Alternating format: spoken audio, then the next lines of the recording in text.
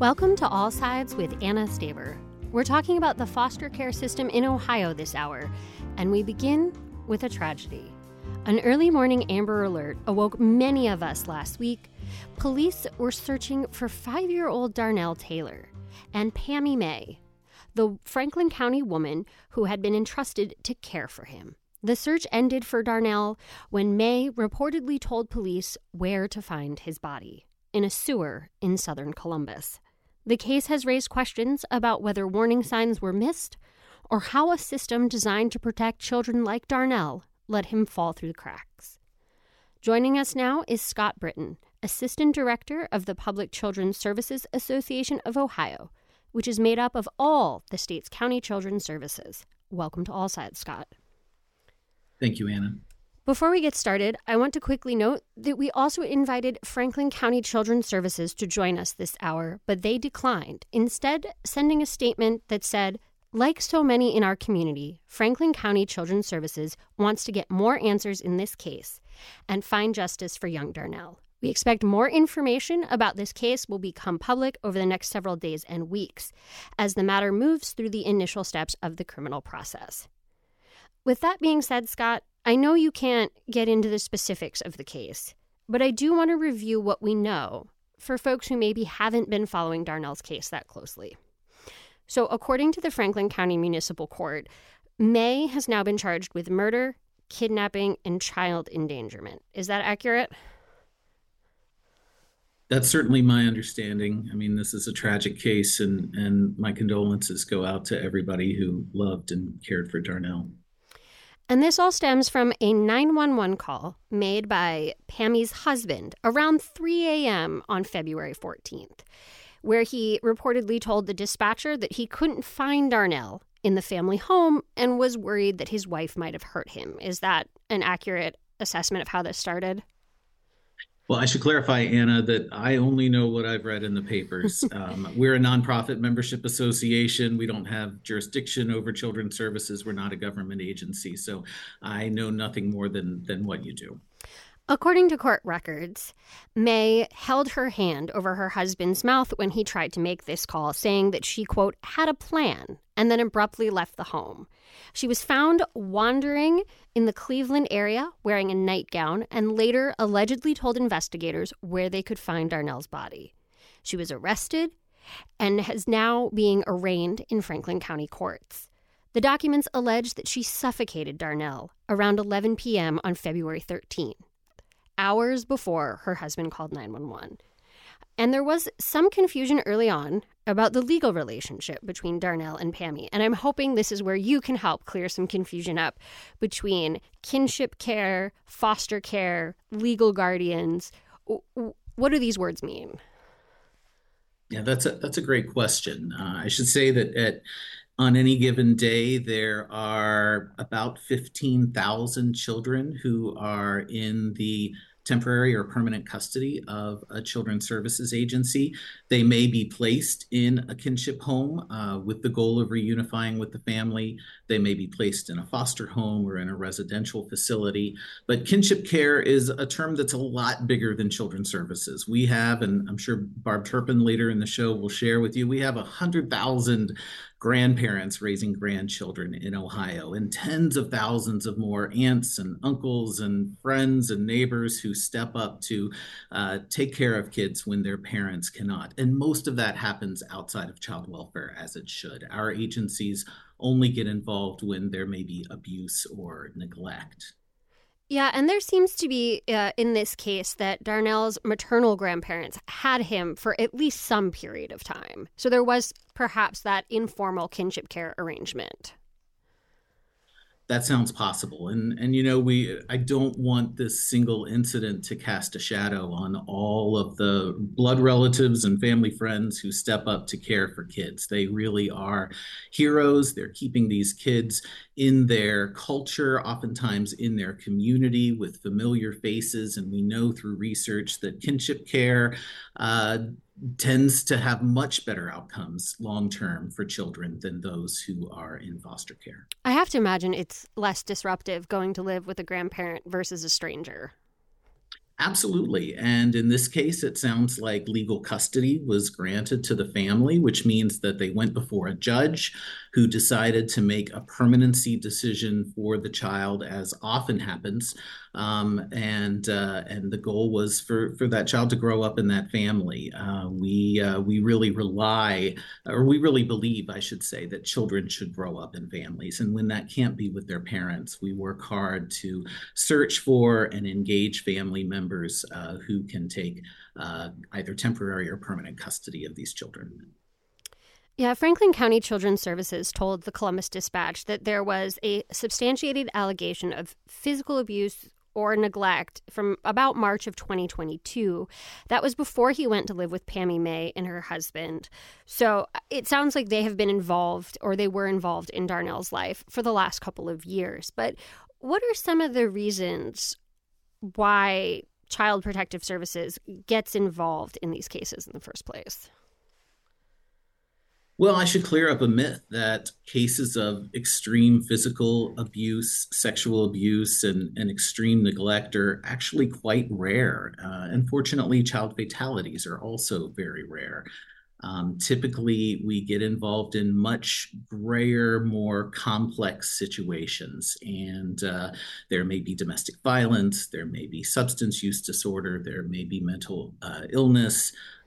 In the case of 1 in 4 kids who come into custody, they come in not primarily because of abuse or neglect, but primarily because of behavioral health, developmental or intellectual disabilities, or juvenile justice involvement. And so Children's Services gets involved because somebody in the community, maybe a mandated reporter, calls with a concern, and it rises to the level of sending a government agent out to knock on the door. And it really is one of the most complex and difficult services that counties offer out there. Our caseworkers are knocking on doors, not always knowing what's on the other side. And that type of intervention can be extremely traumatic for families and children.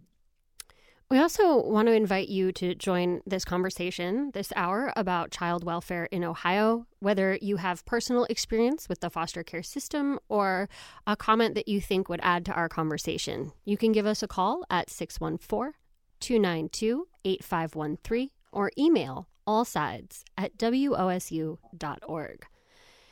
And at some point in the case with Darnell, according to interviews that his maternal grandparents have given with other news outlets, at some point, Pammy May, who was a family friend, according to the grandparents, agreed to take custody of Darnell. And she takes him in about May of last year. And then the grandmother, Shonda McGee, alleged to Cleveland 19 that she stopped having contact with him and raised concerns about May and what was going on multiple occasions. Now, I know you're not able to comment on those kinds of things specifically, but let's make it a hypothetical. If a biological family member raises concerns about a foster parent, how are those complaints supposed to be handled? What are best practices?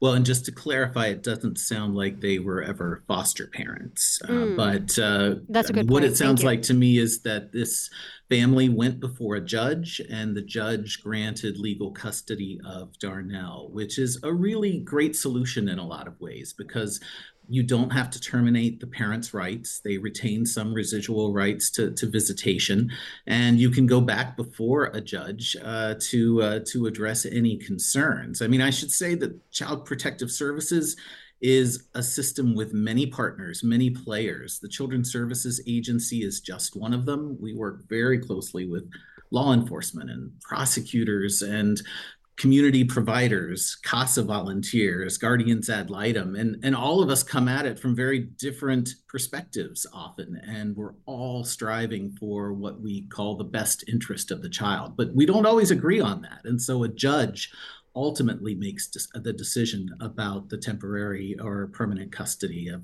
where that child is. And when these kinds of placements happen outside the system, what vetting does, say, the family friend get from the court? I can't speak to much that happens outside of the Children's Services system. When our agencies place with kin, we do a home approval review to ensure some basic safety factors are in place. but it's not, and for good reason, it's not as extensive as a foster care licensing process. And I think that's something people don't completely understand is that if I, say, was struggling to take care of my children, I could go to my mother and we could work out an agreement. It could even be a legal agreement with a judge that she would temporarily take my kids for a few months while I got back on my feet. And that would all be happening outside of the system, correct? That's correct. And there are some forms that exist in Ohio, a grandparent affidavit and power of attorney form that can be signed over so that the grandparents have the right to enroll the children in school or take them to the doctor. And all of that can happen outside of the Children's Services Agency. But typically for long-term situations, a judge does need to be involved. And what kind of support do foster care parents and families get? In this case specifically, it sounds like there may have been something going on with Pammy May for the last couple of months. It's still early. We don't know exactly what the circumstances were. But I was sort of wondering as I was preparing for this show is that we know the children are getting very often a social worker, a therapist, a medical doctor. There may be a whole team and wraparound services for the child. There's often a whole team and wraparound services for the family, particularly if they need counseling or help before reunification. What kind of services are offered to the people who take these children into their homes? Well, if they are foster parents and licensed foster homes, they have training requirements. They can request a variety of services, like you say, a lot of it depending on a case plan. Ideally, they're working with the birth parents toward that reunification opportunity, and they're receiving at least monthly visits from agency caseworkers.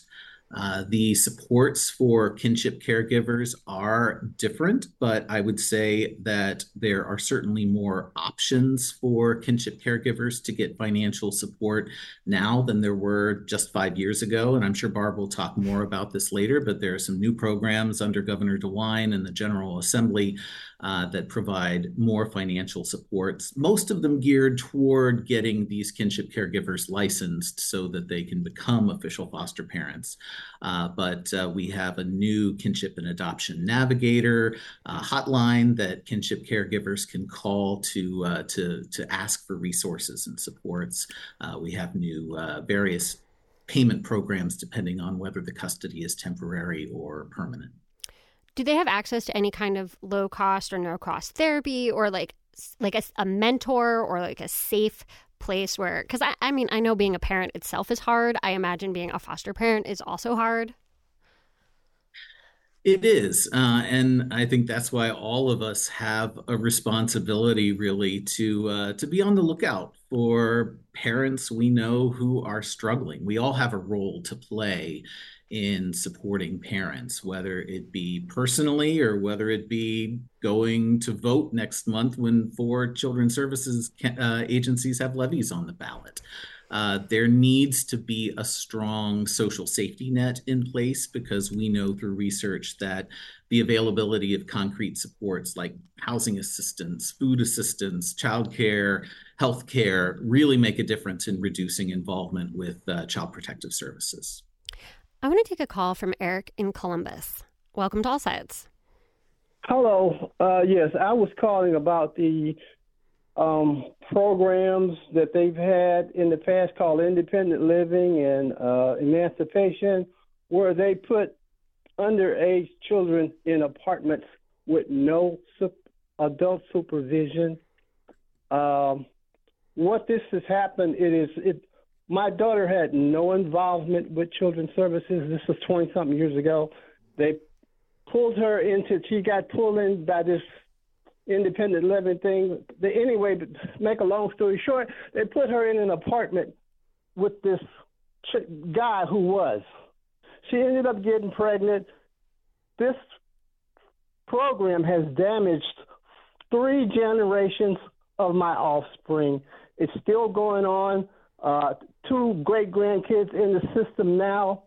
This never would have happened if you hadn't had this program for putting teenagers in apartments. And I'm going to vote no on any levy you come up with because of that. And what are your comments? Well, I think emancipation is a really complicated issue, Scott. So how does that process work? Because I do know it's basically right that a child under 18 can be granted legal adult status before their 18th birthday. Is that fair?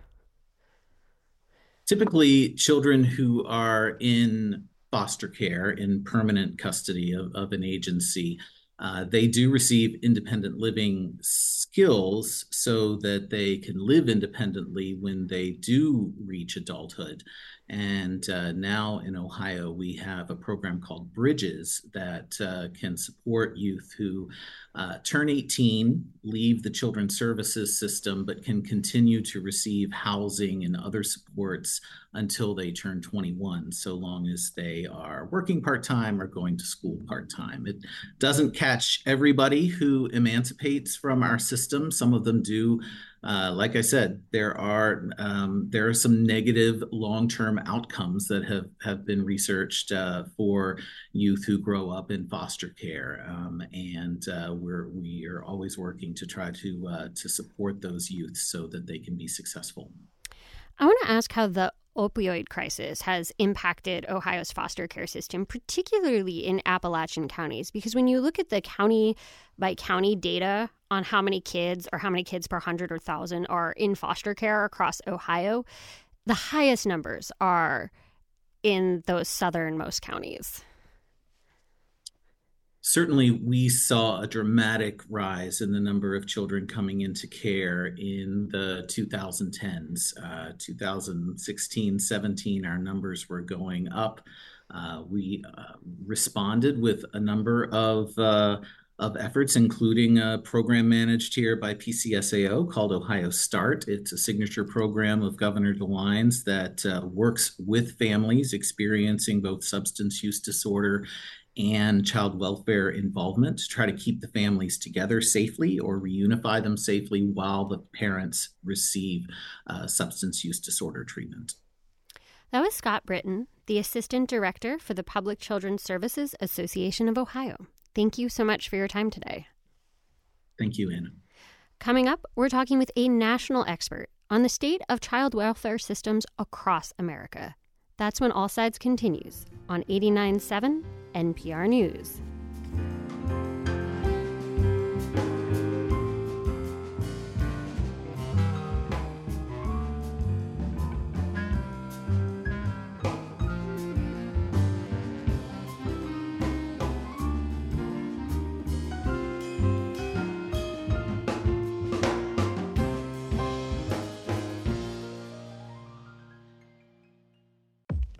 Black perspectives haven't always been centered in the telling of America's story.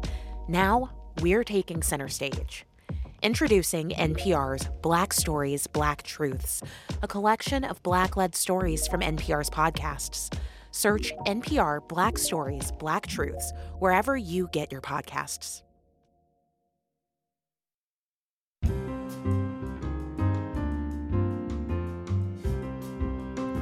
You're listening to All Sides. I'm your host, Anna Staver. We're talking about the child welfare system this hour following the tragic death of 5-year-old Darnell Taylor at the hands, allegedly, of the woman who was entrusted to care for him.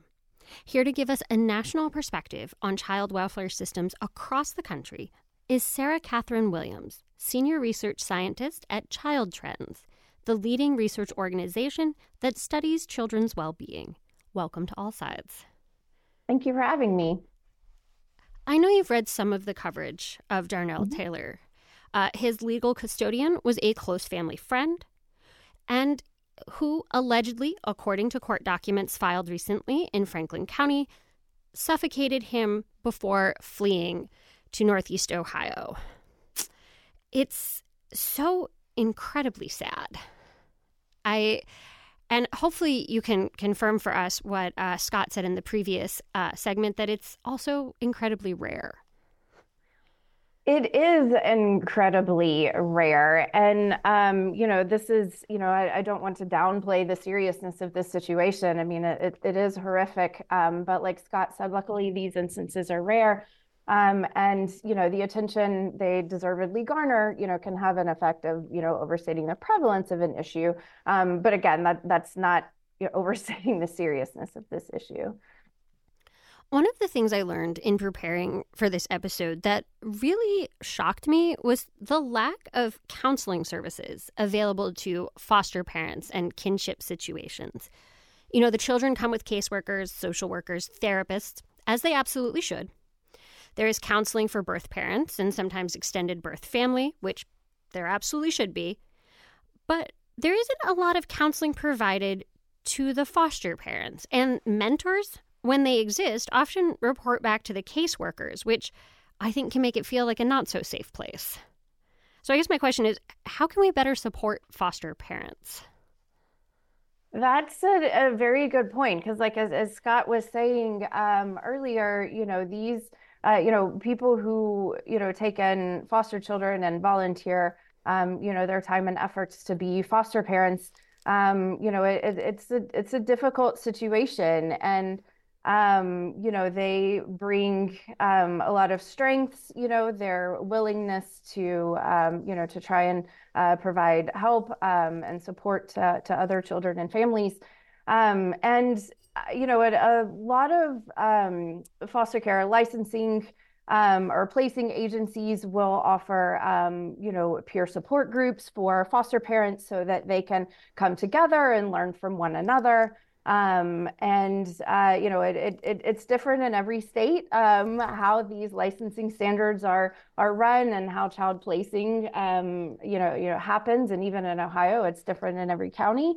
So it's, that's something that child welfare agencies are definitely, working towards, not only trying to recruit more foster families, but trying to make sure that they have adequate support, whether that be a caseworker they can call or, get timely responses from, or have crisis response systems in place. But, there are also lots of peer support groups that go on for foster families as well.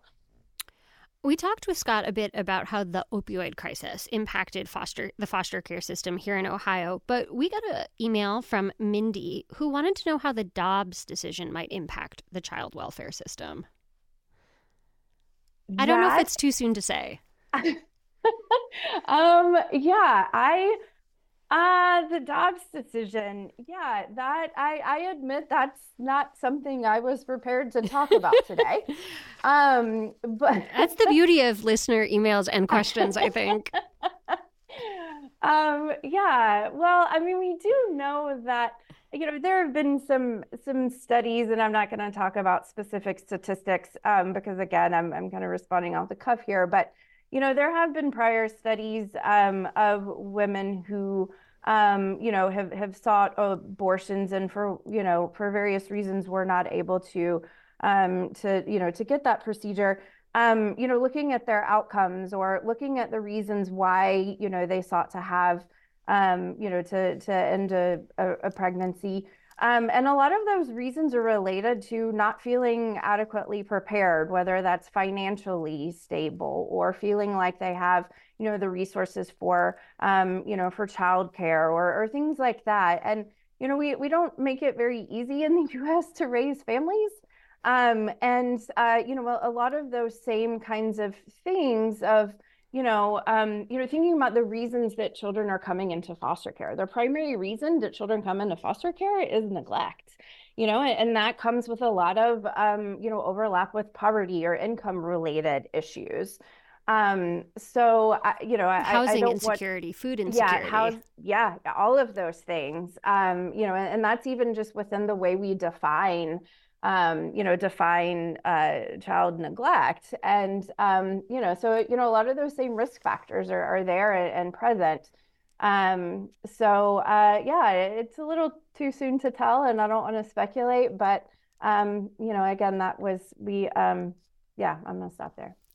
And if you want to throw us a curveball of a question or have a comment that you think or a perspective that would add to the conversation about child welfare systems, you can give us a call at 614-292-8513 or email allsides@wosu.org. I want to talk about the bipartisan congressional law, the Family First Prevention Services Act.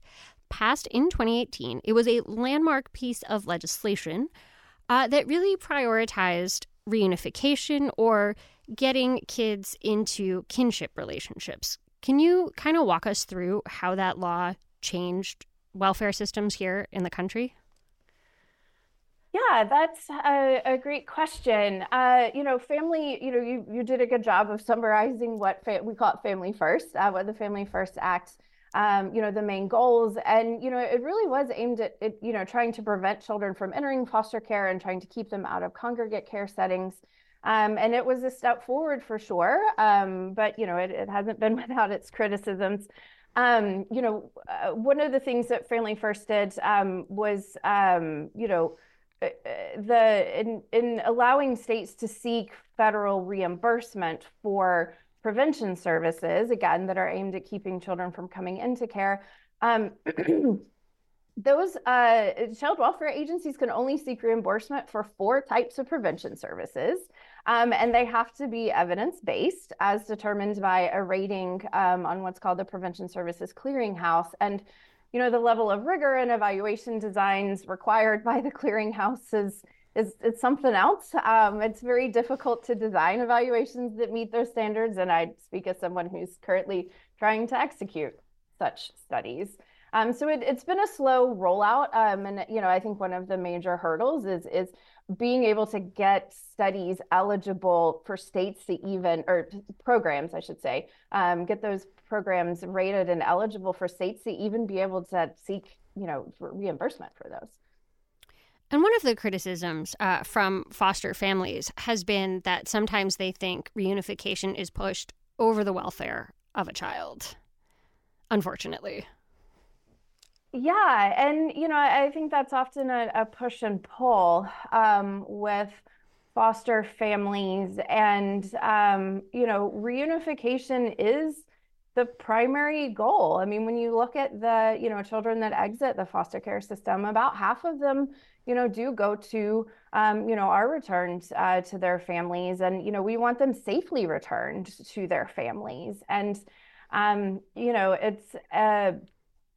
it's a tricky situation, and a lot of foster parents feel very protective over the children that they are caring for, and rightly so. And that's why, that's what we want. We want them to be protective of them. But at the same time, we, there is that push and pull and balance of remembering that, we don't want to sever those bonds with someone's biological family if we can help it. So that goal is, still to safely reunite children with their families. Ohio recently upped its reimbursement for kinship care placements, sort of recognizing that they are essentially doing the same job as a foster parent. Mm-hmm. Is that something that you've seen nationally in the last couple of years? I can't speak to specific amounts of, how, those reimbursement rates are calculated or what those have changed to. But there was a new regulation passed back in September that ensures that kinship foster homes receive the same financial support as non-kinship foster homes. And it also gives child welfare agencies the option to use kin-specific foster care licensing standards, and allowing them to do away with, more stringent requirements that aren't related to safety. So, like space requirements and, that may not be, appropriate for children that are living with relatives. So I would expect to see that same trend in other states as they're, encouraged to provide the same financial support. Oh, that's interesting. So like if there's an aunt and an uncle with children who are willing to take the kid, maybe they can share a bedroom with their cousin, or some of those requirements are different in that situation. Yeah, that's exactly right. So, if a child is placed with, a stranger foster family or someone that they don't know, depending on the state, you may not be able to share a room with other children, which is understandable. But if you're living with your aunt, sharing a room with your cousins is normal, and very appropriate. So, the safety standards are still supposed to be the same, but there are other, things that aren't directly related to child safety that could be different for relatives. Mm-hmm. I did want to ask a little bit about Darnell Taylor's situation, because it seems like they didn't it was outside the foster care system. He appears to have been placed with his grandparents, at least initially, and then the grandparents relinquished custody to this Pammy May, who was a close family friend. His grandparents have told other news outlets that she attended birthdays, like grew up around him and the family, felt like a good placement. But this is all, I mean, it's happening legally. It's happening in front of a judge, but it's still outside the traditional foster care system, if that makes sense. Mm-hmm. Yeah, and that's my understanding as well. I mean, like Scott, I know what I read in the newspapers, but and that happens. It's not uncommon at all for if a parent is struggling maybe with substance use and they need to go to treatment, or they just need time to get themselves together. They will create these, go into guardianship agreements with relatives, and it does provide a form of legal permanency without terminating parental rights. Because one thing that I think most people don't understand is that when you have a judge in the child welfare system who terminates parental rights, they're also severing your connection with the rest of your biological family.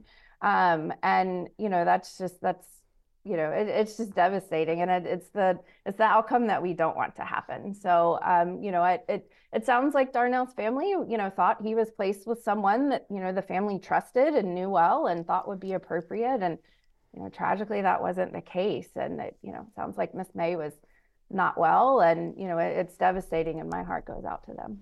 Yeah, me too. Especially, if you've watched some of the video interviews with his family, you can see the pain, and it would have to be so unbelievably heartbreaking to think that, I don't want to call it a mistake, because maybe you made the best decision with the facts that you had at the time, but the guilt just has to be overwhelming. And I feel so terrible for that family. But I do want to know, is this kind of guardianship care, is it more common than we think? Like, is it happening like all across the country? I can't speak to guardianship arrangements outside of the child welfare system, but we do know, in terms of children that have exited foster care, about, let's see, I have that statistic, about a little under 20% or so exit foster care to a relative or guardianship arrangement of some sort. And that is a form of what we call legal permanency, where you do have a legal relationship with someone who is legally responsible for your care. So I kind of wonder, and correct me if I'm wrong here, I kind of wonder whether this feels almost like a loophole around the kind of background checks that happen for foster parents. I don't know if that's a fair characterization. I don't know if I'm not sure about that. Yeah. I think as we get more information about what happened, about how much, it's hard. I mean, I think of my very best friend who I've known for I've known for almost 2 decades now. Wow. Okay. But I think of my very best friend, and I feel like I know her so much better than any caseworker ever could. And if I placed my kids in her care, I would have the utmost trust in her abilities. Yeah, no, I likewise, I don't have children of my own, but I have friends and family who will leave their children to me. So, I trust that, they know me well enough to, to be comfortable with me and know that, I would care for them. But this is just such a tough situation. And I agree with what you said, that I think, his grandparents made the best decision that they thought they could make at the time, given, what was available to them or the circumstances. And and unfortunately that wasn't the case. So. But again, as we said at the beginning of this segment, it is incredibly rare for a child to die in these kinds of circumstances. Doesn't make it any less tragic, but it is thankfully not the norm. The majority of kids are returned to their biological families, or sometimes they end up being placed with loving foster families who become adoptive families. So a lot of the times the outcome is a good one. Yes. And I appreciate you bringing that up, because I would hate for people to lose sight of the good that relatives and foster parents do in supporting children who, for whatever reason, can't stay with their biological families. That was Sarah Catherine Williams, a senior research scientist at Child Trends. Coming up, we're learning more about kinship care, both here in Ohio and across the country. That's when All Sides continues on 89.7 NPR News.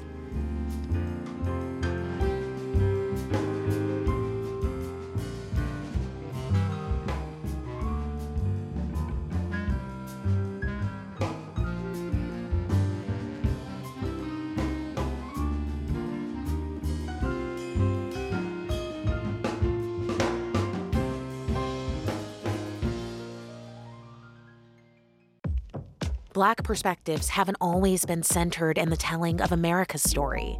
Now, we're taking center stage. Introducing NPR's Black Stories, Black Truths, a collection of Black-led stories from NPR's podcasts. Search NPR Black Stories, Black Truths wherever you get your podcasts. You're listening to All Sides. I'm your host, Anna Staver. In 2022, more than 2.5 million children in the U.S. were being raised by a grandparent or other relative or a close family friend. Research shows that children typically do better when they're cared for by kin. Grandparents and other relatives step in record numbers. And the need for financial and emotional support for kinship care is only growing. Still with us is Sarah Catherine Williams, Senior Research Scientist at Child Trends, a research organization that studies children's well-being. And joining us now is Barbara Turpin, a board member of the Ohio Grandparent Kinship Coalition. Welcome to All Sides, Barbara. Thank you. Thank you for having us. I wish we were having you under better circumstances. True. Barbara, I want to ask you, what are you hearing from the families that you interact with? Are they talking about the Darnell Taylor case? Actually, I've not heard a lot of comments about that case. Not that they're not thinking about it and discussing it, in different formats and arenas, but there's not been a lot of questions or input from the families so far about the situation. And it could be that there's just not a whole lot of information either, specifics about that whole family dynamics. So I want to ask, how did you come to join the Ohio Grandparent Kinship Coalition? Well, I was working at the Ohio Department of Job and Family Services in the late 90s. I went there to work in as a program developer with adoption, kinship, and foster care programs. And part of my responsibility was to implement the first statewide Navigator program in Ohio on a countywide basis. And I oversaw that program. And as a part of that, I became involved with the Ohio Grandparent Kinship Coalition, which in itself started in 1998 as a result of a report that was done out of the Ohio Department of Aging. And it was started by a group of caregivers who felt that there was a need to bring the issues of kinship care families to the forefront. And at that point, I was a representative from the department, but then I have stayed involved even since my retirement because I feel a passion for the needs of caregiver families. I want to take a call from Scott in Columbus. He's a child therapist. Go ahead. Oh, hello. I worked as a child therapist in this area for about 18 years. And I also had read a lot of researchers, including Andrew Vax, who was saying back in the 70s and 80s, he was making a couple of points about both the child welfare system and the court system. And one is that if we professionalized child welfare to the degree, like, say, that, we train and fund like the military, it could truly be the front line in crime prevention, mental health services, prevent really a lot of things that we're spending billions of dollars on down the line. And also he commented on obsession with the courts and the legal system of the biological family as this sacred thing, and really we should be looking at the family as a functional definition rather than a biological definition. So those were the kind of the points I wanted to comment on. Barbara, the funding element is something I know your organization has been involved with, particularly when it comes to kinship care. So state lawmakers created the kinship support system in 2020. And at the time, you said it was helpful, but not enough. So what else could Ohio do to help support kinship carers? Right. We the coalition feels that there have been attempts to provide support, financial support to caregivers. A lot of those supports are tied to a licensure process, especially for those families who are involved with the child welfare system. Now, in the state, there are significantly more kinship families that are relatives and non-relatives. There's over 100,000 of those families, as opposed to about 4,000 children in kinship placements through the child welfare agencies in the state. So there's a significant number of families who are not involved in the system, and that's the best thing for them. And we feel like being with the kinship families is a better placement. So the financial piece of that for those 4,000 families is tied to licensure, and licensure is not always the best solution for families when they're caring for their relative children. And there are a lot of hoops to jump through. They don't really want the agencies involved with their families. So we really support that families are provided that financial support, the service supports, without having to become a formal licensed foster home, and support those families as well as the informal families with state funds as well as federal funds. Yeah. And obviously, what we know about the Darnell Taylor case is still very new and it's still emerging. So I'll put that caveat on this.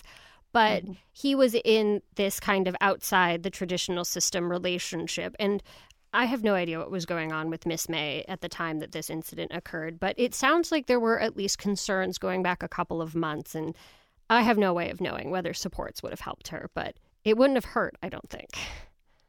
I think you're right, and that's the issue is the details of that whole situation are not available. But the decisions were made.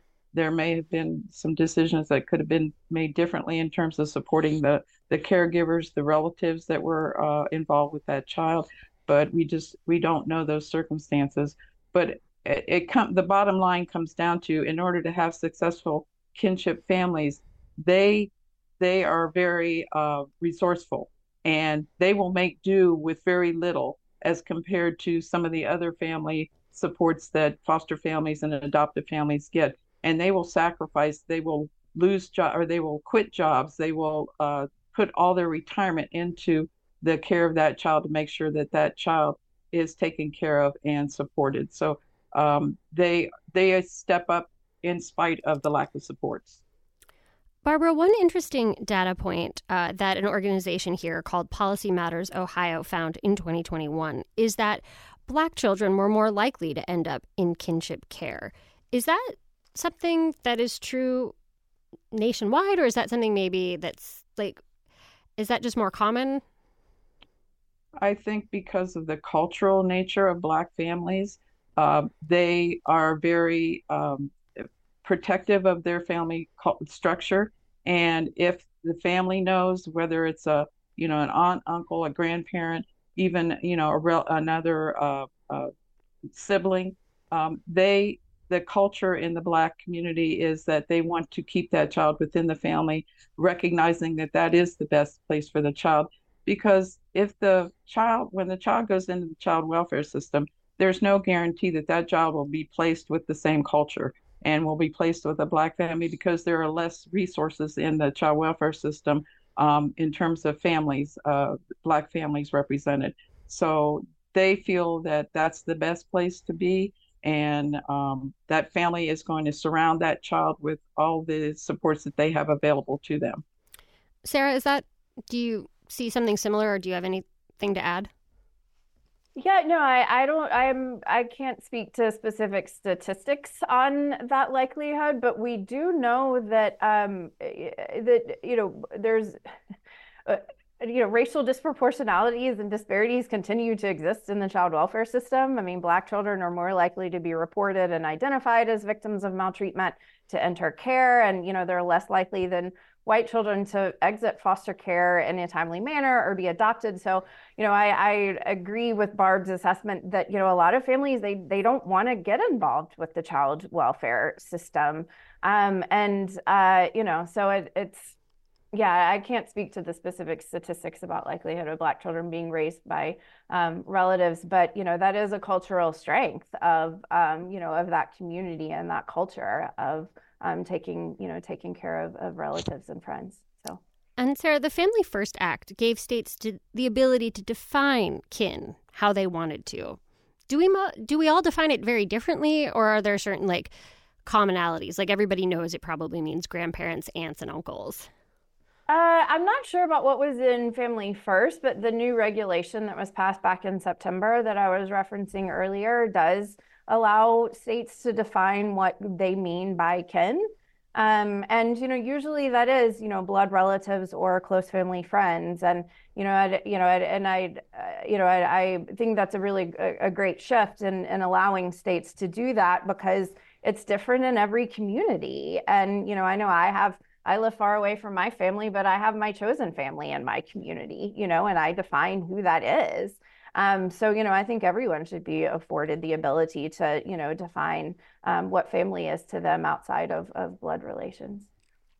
I want to take a quick call from Francis in Columbus. Go ahead. Yes, I'm considering volunteering to help children who are transitioning from foster care into life, and to help them learn how to manage money and whatever they need, and to make them so they are self-sufficient. And I was wondering if there was a need for that. I guess, Barbara, we can start with you. Do we need more mentors for children aging out? Yes, definitely. Those children are very vulnerable because at the age that the system says that they're ready to be independent, they're not. They still need adult help and guidance. And so, yes, there is a great need. I would say contact your Children's Services Agency, because they are the ones that are structuring the independent living programs. And once a child is released to the community, then that's really when they need continued adult connections to society. Anything to add, Sarah? Yeah, I mean, I would like to point out that, unfortunately, about 10% of children who exit foster care, age out of care without any type of, a legal form of permanency. And, these are young people who are, essentially failed by the system. All states, I believe, have extended the upper limit age of foster care to 21, some states up to 23. If you think about when you were 20 years old, were you ready to live on your own without any kind of support? And that's on top of, maybe you spent the last 3 or 4 years in a foster care placement before you aged out of the system, or you grew up in the system, unfortunately. A lot of times children in foster care lack what we call normalcy, which is, being able to have a bank account, have a job. How do you, all of those things that, you learn in those later teen years. A lot of times children and young people in foster care just, they don't have those opportunities to learn those skills. So, anyone who's willing to be a support and mentor for anyone of any age involved in child welfare, is welcome, I would say. Yeah, I'm 40 years old and I still call my mom once a week. My goal is to do my taxes without having to call my mom, who was an accountant. Yeah. Yeah. So Barbara, I just want to thank you so much for coming on today. I think it's been a great conversation and really informative. And again, Barbara is a board member for the Ohio Grandparent Kinship Coalition. any final thoughts? I appreciate the opportunity to talk about kinship because it definitely is not a system that's going to go away anytime soon. I think the realization that kinship caregivers are a necessary part of the support of children who are in need is becoming more aware, and our group is advocating to make sure that the systems that support these families really support them in the way that they need to be supported. Not necessarily what those groups think they need, but actually listen to those families and meet their needs with adequate supports. Thank you. And thank you to Sarah Catherine Williams, a senior research scientist at Child Trends.